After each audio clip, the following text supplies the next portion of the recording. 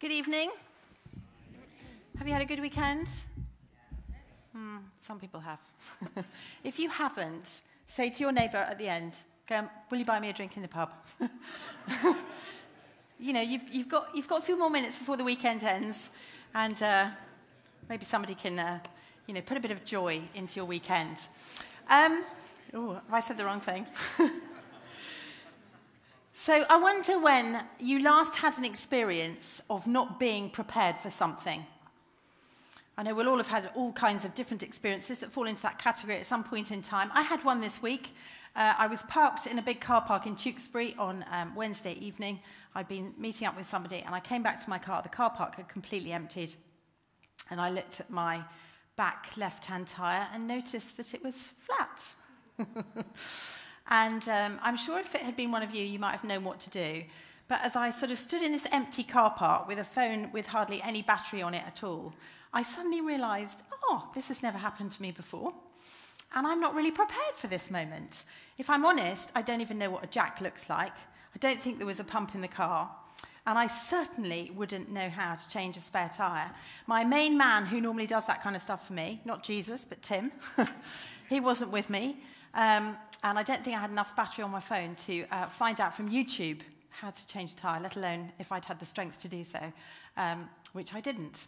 So I just prayed and drove home on a flat tyre.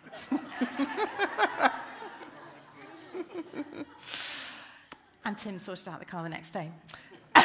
There are all kinds of things in life, aren't there, that we find ourselves arriving in a moment and we think, gosh, I'm really unprepared for this. Anybody had the experience of being convinced you knew what was coming up in the exam paper, and then they lob a curveball at you, and there's a question, and you didn't revise for it, and it's like, I'm completely unprepared for this. Yes, some of us in the room. Maybe you've been in an interview, and there's been one of those curveball questions, and you think, didn't think this was going to come out, don't know how I'm going to answer that. There are some bigger things in life, aren't there, that come along, and actually we're just really not prepared for them. Maybe some of you in here are in here this evening, and actually you're thinking, do you know what? I'm actually just not prepared for how my life is in this moment of time. One of the many things I love about Jesus, I love lots of things about Jesus, as I'm sure many of us do, but one of the many things I love about Jesus is that he is really honest with us. I'm somebody who, I'm a fan of honesty. I really rate honesty. I believe that the truth matters, that the truth sets us free, and therefore the truth is really important to us, and Jesus is somebody who always tells us the truth. I love that about him. He tells us the truth when it's good news to hear, and he tells us the truth when it's maybe stuff that we're not so keen on hearing, and yet it's still good for us because it's going to lead to freedom or equipping or whatever. And he's always honest with us, and he's honest with us about the future. Why? Because he wants us to be prepared. Anna said that God had asked her that question as she was walking to church this evening. Are you prepared? She used that word. Are you ready to worship me? And God wants us ready for all the different kind of scenarios and situations that we find ourselves in life.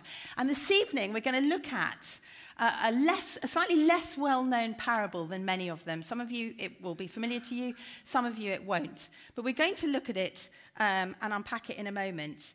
And it's a parable that comes in the context of Jesus trying to prepare his followers just before he goes back to heaven for the life that they're going to face and experience, and the stuff that they're going to find coming across their path as they do relationship with him on this earth. Why are we looking at it tonight? Why have I chosen this parable? 2 reasons. Firstly, we're approaching Christmas. Anyone ready for Christmas yet? I know, anyone done their Christmas shopping? Anyone finished their Christmas shopping? Oh, Dan, you put us all to shame. Well, how many presents have you had to buy? Maybe you've only had to buy 1 or 2. Or have you 15? Gosh. Can I hire you as a personal shopper? I'm never ready for Christmas, even on Christmas morning. But anyway, some of you will be ready by that. It's Christmas. And as we approach Christmas in the kind of, as we do it as a church family, we begin to sort of reflect on and think about Jesus coming to earth, don't we, as a baby? But it's often a time that we reflect on his coming again, the coming of Jesus that is yet to happen. He came once, didn't he, 2,000 years ago to earth, dressed himself in human skin, came to minister to us, to show us what the Father was like, to die upon that cross. But the Bible says that he's coming again. I hope you believe that. He's coming again. And when the Bible says that when he comes again, he won't come in a hidden way where people don't really recognize him unless their spirits are open and their hearts are hungry to know about God. The Bible says that everybody is going to see him. Everyone on earth will see him as he comes down from the clouds in his majesty and his glory and his power and his strength and his splendor. The Bible says that every knee will bow. And so, this passage is kind of something that Jesus talks about in relation to his coming again. The other reason we're looking at this evening is because I actually believe that this passage that we're going to look at is about as relevant for us as followers of his today as it has ever been. I believe that we really need to take it seriously. I've talked about this kind of stuff with my own kids. Are you ready? Are you ready for the times that we're living in? Are you ready for Jesus' return? I've talked about it with my own kids. As a spiritual mother in this place, for those of you that don't know me, I'm on the leadership team. I want you to be ready. I want you to know what Jesus says. I want you to know how he wants you to be prepared for the times that we're living in today and the times that are going to continue to unravel in front of us. I don't know about you, but I find scrolling through the news headlines on my phone or my laptop rather challenging and actually quite overwhelming. That the climate disasters seem to be growing in their magnitude and in their frequency. Apparently, what are we in? November 2023. This year has been the most expensive year in the realm of billions, natural disaster-wise, for the United States already. 2023, worst year on record. Who would have thought a few years ago that we would have a war in Europe that has today, apparently day 634 of the war in Europe. 2022 saw the highest number of refugees dispersed around the world on record. There is strife, there is inhumane violence, there is deep uncertainty going on in the Middle East at the moment. We've been praying about it as a church on a scale not seen for decades. The number of Christians, Anna works for Open Doors, for those of you that don't know, the number of Christians, according to Open Doors, that have been persecuted to date this year has reached the highest level on record. Again, the record numbers go up each year. 360 million people, Christians, are suffering and have suffered some form of persecution this year. Now, we could get depressed at this kind of stuff. I'm not suggesting we should be. I don't think we need to be depressed about it. We could be, depending on how we look at it. We could bury our head in Netflix and think, oh, this is all too much, let's just pretend it's not happening. Or we could take the advice of Karl Barth, who's a Swiss theologian, and he said this: read your Bibles and take your newspaper and read both, but interpret the newspapers from your Bible. I love that. Read your Bible and take your newspaper. Well, these days it's both. Just get your phone out. Look at the headlines, read your Bible, but interpret the news from your Bible. And I don't know, friends, that we're very good at that in 21st century, Christian church in the UK, in the West. I'm not sure how good we are at taking our Bible and having the news and looking at the news and seeking to interpret it through what the Bible says. I think we get fed the interpretations of what's going on through social media. And if we're not careful, that's the interpretation, that's the perspective that soaks into our soul. If you want to read a bit about this, we're about to open the Bible in a minute. Matthew 24, Jesus says an awful lot about the stuff that we're seeing in the news at the moment. We're not going to read it this evening. He says a lot about it. He says there'll be climate disasters. And he says they'll get more frequent. They'll get bigger and they'll get more frequent. He says there will be wars and rumors of wars. He says that there'll be persecution of his followers. He says, actually, that there'll be many people that will fall away from faith. And he wasn't saying all this to kind of prove to everybody, look at my prophetic gifting. I'm really good at predicting what's coming. He wasn't saying it for that reason. He said it because he wanted us to beware about what he says in Matthew 24, verse 8. These are the beginning of birth pains. That's what he says. These are the beginning of birth pains. Now, as somebody who's had 4 children, I know quite a lot about birth pains. I'm going to spare you the detail. I'm not going to describe them to you. I'm not going to talk you through what it's like. But suffice it to say, they're pretty bad, unless you have some kind of, useful anesthetic. They're pretty bad, but the most significant thing about them is they get more and more close together. They start off really far apart, and they get closer and closer together. And they get closer and closer together the closer the arrival of the baby. When the baby comes, the pains stop. And, the party happens, the celebrations begin. But Jesus is describing the stuff that we're seeing in the world as birth pains. I hope you believe that, friends. Birth pains. What's the baby he's talking about? He's talking about his second coming. He's talking about the time that he's going to return to earth, that he's going to come back. He's talking about when he comes back to earth, calls time on the world and what's going on in it, and we will all see him and bow the knee before him. And he's saying, he wants his followers, he wants us to be prepared, to be ready for this stuff and for the increasing intensity of the birth pains. So, with that as a bit of background context to what he's been saying, if you've got a Bible, I want to encourage you to open it to Matthew 25, and we will read this parable. It begins in verse 1. It's the parable of the 10 virgins. So it'll come up on the screen, but always good to have a Bible to follow it if you've got one. Jesus says this, "Then the kingdom of heaven will be like 10 bridesmaids who took their lamps and went to meet the bridegroom. 5 of them were foolish, 5 were wise. The 5 who were foolish didn't take enough olive oil for their lamps, but the other 5 were wise enough to take along extra oil. When the bridegroom was delayed, they all became drowsy and fell asleep. At midnight, they were roused by the shout, 'Look, the bridegroom is coming. Come out and meet him.' All the bridesmaids got up and prepared their lamps. Then the 5 foolish ones asked the others, 'Please give us some of your oil, because our lamps are going out.' But the others replied, 'Well, we don't have enough for all of us. Go to a shop and buy some for yourselves.' But while they were gone to buy oil, the bridegroom came. Then those who were ready went in with him to the marriage feast, and the door was locked. Later, when the other 5 bridesmaids returned, they stood outside calling, 'Lord, Lord, open the door for us.' But he called back, 'Believe me, I don't know you.' So you too," this is what Jesus is saying to his followers, "you too must keep watch. Be ready, for you do not know the hour or the day of my return." Now, we're not going to work our way through this story because, as many of you will know, when Jesus told these stories, these parables, he told them to make one significant point, to illustrate one main thing. And maybe this story will raise more questions than it answers. If so, that's a good thing. Jesus loves to hear your questions. Take them to him, pray about them, ask other people. I just want to highlight the main thing of this parable this evening because it's what I believe the Lord wants to say to us as, us here as a family in Trinity Cheltenham. And the main thing about the story is this: how much oil do we have?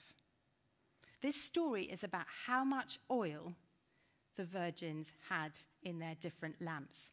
They represent, these 10 virgins, they represent followers, believers, people who knew the gospel and who believed in Jesus. And they were seeking to keep themselves pure from the world. That's what I think, that's why I think he described them as virgin. And they have these 4 things in common. Firstly, they all expect the bridegroom to come back.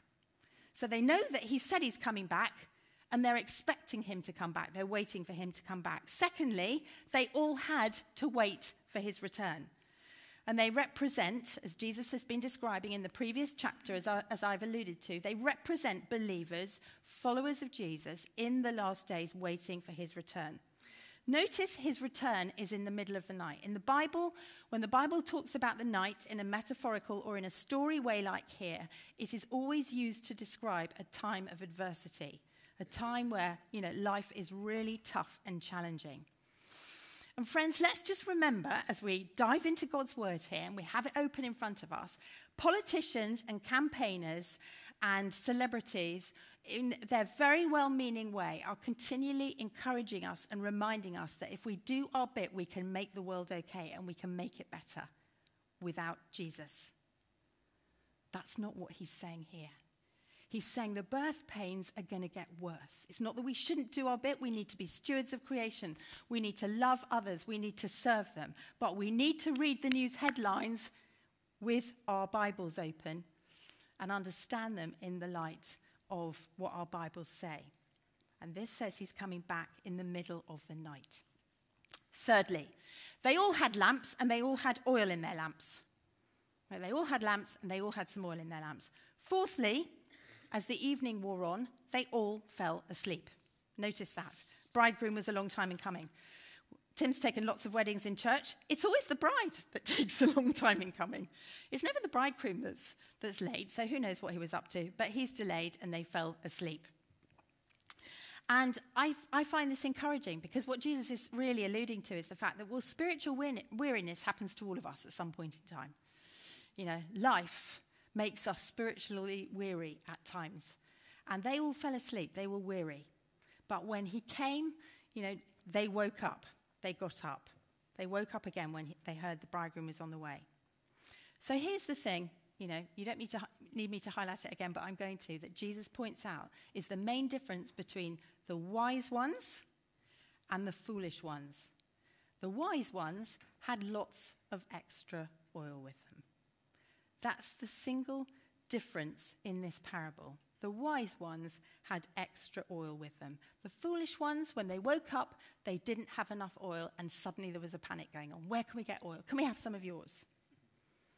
So what's with the oil? What does it represent? What is Jesus wanting to alert us to so that we can be ready, you know, as the night gets darker? There are various interpretations about what this oil represents. I agree with those, probably the majority, that suggest that this oil represents our relationship with the Holy Spirit. In the Old Testament, oil is one of the metaphors that is used to describe the Holy Spirit all the time. His listeners, the people he was talking to, were Jews. They knew the Old Testament, so they'd hear the word oil and they'd think Holy Spirit. So I believe, and I agree with those that believe, that this, he's talking about their relationship with the Holy Spirit, a symbol for their connection, their relationship, their connection, their closeness to the Lord. I believe that oil is a picture of our level of intimacy, our level of closeness with Jesus. And what he's saying is, this really matters for the night that is coming. I would argue, you know, the night that we're going into. The fellowship and the friendship that we have or don't have with the Holy Spirit. And it's totally consistent to what he's been talking about in the previous chapter in Matthew 24. We've been doing a series, for those of you that are visiting, on the fear of the Lord. And one of the verses in the Bible, there are a few of them, but one of the verses that literally puts the fear of God into me is in Matthew 24, where Jesus talks about the wars, the persecution, all this stuff. He's being very literal about what he's describing rather than telling stories. And there's a verse in Matthew 24, I think it's verse 12, where he says, in these times, the love of most will grow cold. And when I read that verse, it's one of those verses that I think, Lord, I don't want that to be me. I don't want that to be me. Don't let it be me. And yet he's being realistic about the pressure that life in this world is going to put on us and on our relationship with him, so that the love of most will go cold. And he's not talking about, the love as we would describe it in the world. He's using the word agape there, the word that is used in the first commandment. Love the Lord your God with all your heart, with all your soul and all your strength, and then go on and love others as you love yourself. This oil is a picture of our personal connectedness, our personal relationship, our personal devotion to him, the extent to which our hearts beat with love for Jesus, the extent to which our hearts are full of Jesus' love for us, the extent to which his love is burning inside us. And it makes so much sense, doesn't it? Because actually it's when we go through dark times personally, when we go through challenging times, that love is really exposed, isn't it? It's put under pressure. What do? Do I move towards God when life is tough, or do I move away from him? Do I let disillusionment and disappointment make me withdraw from him? Or do I actually allow it to push me towards him? Do I want to worship? Do I still want to worship him when life is really challenging? Do I still want to, trust? Will I still trust his love for me? Do I still want to be close to him in those moments? Do I still rely and trust on his strength when actually life is really challenging? Do I still want to serve him? Two things about the oil in this parable. Firstly, oil is a fuel, isn't it? Oil is a fuel that keeps the lamps burning. What they were doing with their lives. The oil was the fuel that made the lamps burn. Jesus is saying, your affection for me, your closeness to me, your love for me, our intimacy together as friends, that is what is the real fuel of your life. You want your lives to count for me. Well, the real fuel that's going to make your life count is your worship of me, your love for me, your connection to me. And I think he's just reminding us that this is the energy that will enable us to go the distance. I think, Anna, you just prayed that we wouldn't, peter out or wear out or whatever. Do you know what? I know so many people. It's so tragic that as they walk through life and life becomes challenging or difficult or disillusioning or whatever, actually the oil runs out and their distance between themselves and the Lord, it grows. I know somebody here in their 20s was talking to me the other day and saying already that's what they're beginning to see about the people around us. Jesus is going, I want you to go the distance, guys. I want you to go the distance. I want you to be prepared. But pay attention to the oil. That's what he's saying. Have we learned, friends, to receive and walk in his love? The love that meant he came from heaven to earth for us 2,000 years ago. The love that meant he endured a whipping that stripped his body to pieces the night before he was crucified. A love that meant he chose the cross for you and for me so that we could be reconciled to the Father and know Jesus as a close and intimate friend. A love that means he comes to us day in, day out and says, my arms are open wide, draw near to me and I will draw near to you. He paid the highest price for you. He paid the highest price for me. Are we living in the confidence that we are loved by him day in, day out and walking in that love? Have we learned to recognize his loving voice on a day-by-day basis? This is the way, Hils, walk in it. Have we learned to share him and to share his love like that and allow him to have his way enough? Okay, last thing about the oil, it's costly. They had to go and buy it. The ones that didn't have it, they had to go and buy it. There wasn't a kind of freebie handout stall, like a sort of marathon, where they hand out water. They had to go and buy it. That's what Jesus says, go and buy oil. And he's not saying we have to earn, the Holy Spirit and the Holy Spirit's presence in our lives as a reward. He's not saying that. We know that the Holy Spirit is a gift. Relationship with Jesus is a gift. Salvation is a gift. But we have to do something with a relationship, don't we? We have to cultivate it. We have to be responsible for our side of it. I'm responsible to how close I am to Jesus, not him. He says, Hils, you draw near to me and I'll draw near to you. There's a part that I have to play. We have to buy our own oil, friends. And I think what Jesus is saying when these 5 said, no, we're not going to sell you, we can't give you our oil, we haven't got enough. I don't think he was saying, oh, they're really stingy. I think what he was saying is I can't feed off Chloe's relationship with the Lord. I can't borrow from her relationship. I have to have my own relationship. How close I am to Jesus depends on my walk, my investment, my time in the secret place. We can't buy someone else's oil. We're responsible for our own. So I want to finish by encouraging us. I want to encourage us, if you haven't done this recently, to find half an hour this week where you do a little audit, little edit of your own relationship with Jesus, of your own relationship with his Holy Spirit. I've got a question here. You might find it helpful to ask yourself. This is 2 versions of the same question. Pick the one that you find easier. What do I need to do to move closer to Jesus? Alternatively, what could I do to become more connected to him? How can I pay attention to my oil? You might want to just take a little bit of time this week to reflect on that.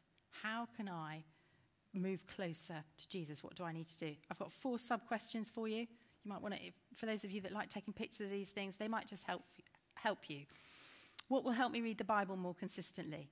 What will help me pray more effectively? You don't have to answer them all, but if something's helpful, have a think about it. What will help me listen to Jesus and recognize his voice more? What will help me to stir up my affection for him?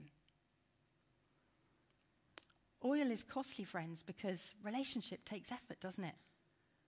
I'm not going to say too much about this, but actually I have to put an effort into my relationship with my husband.